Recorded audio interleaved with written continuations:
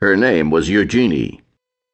She flew into Washington on a Thursday in June, was almost raped, or said she was almost raped, Friday night, tangled with the cops, the State Department, and the Russian embassy over the weekend, and was declared persona non grata on Monday.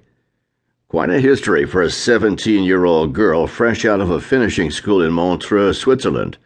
But then there aren't many 17-year-old girls like Eugenie. I first saw her late on a hot, muggy Friday night.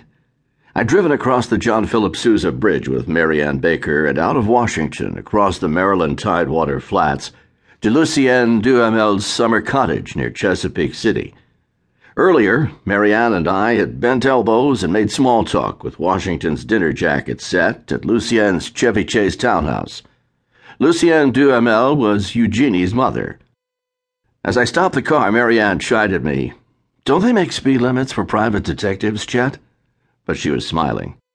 "You told me I'd like Eugenie." "Letcher," Mary Ann said, and we got out of the car.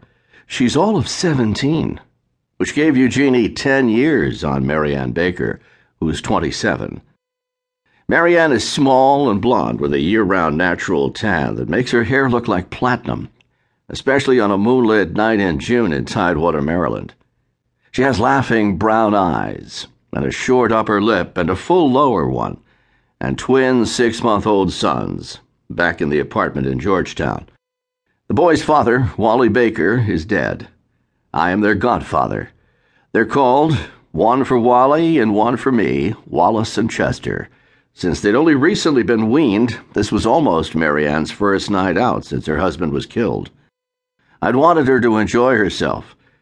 The laughter had gone out of her eyes when Wally died.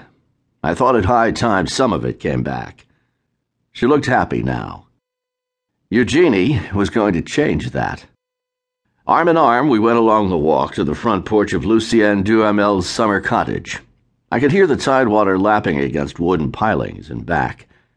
It was very hot and very still, with a lot of moon but no wind. Light showed in the front windows of the small cedar-shingled cottage. "I'll say there aren't any speed limits for private detectives," Mary Ann told me. "Lucienne and Mr. Lashenko aren't even in sight yet." Then we both heard their car driving up, and its headlights raked the cedar shingles. I had gotten 1 foot on the porch when I heard the back doors slam. "That's funny," Mary Ann said. "Who do you suppose it was?" "Not Eugenie, I hope, after the build-up." Mary Ann made an exasperated sound. Behind us, Lashenko tromped once on the gas pedal of his car and cut the motor. Getting out, he called in his booming voice, "Eugenie! A surprise, Eugenie!" The surprise was that since Eugenie hadn't wanted to attend the party at her mother's townhouse, Lucienne Duhamel had brought the dregs of the party here.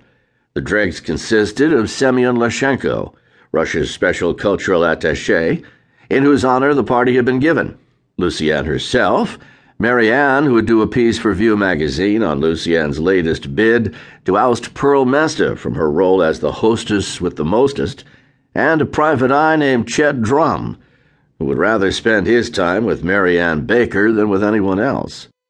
"Surprise, Eugenie!" Lashenko called boomingly again. That was when Eugenie screamed. Not before. Not when Mary Ann and I had first driven up. And not even when the back door slammed. When she heard Lashenko's booming voice. She had held her scream for then.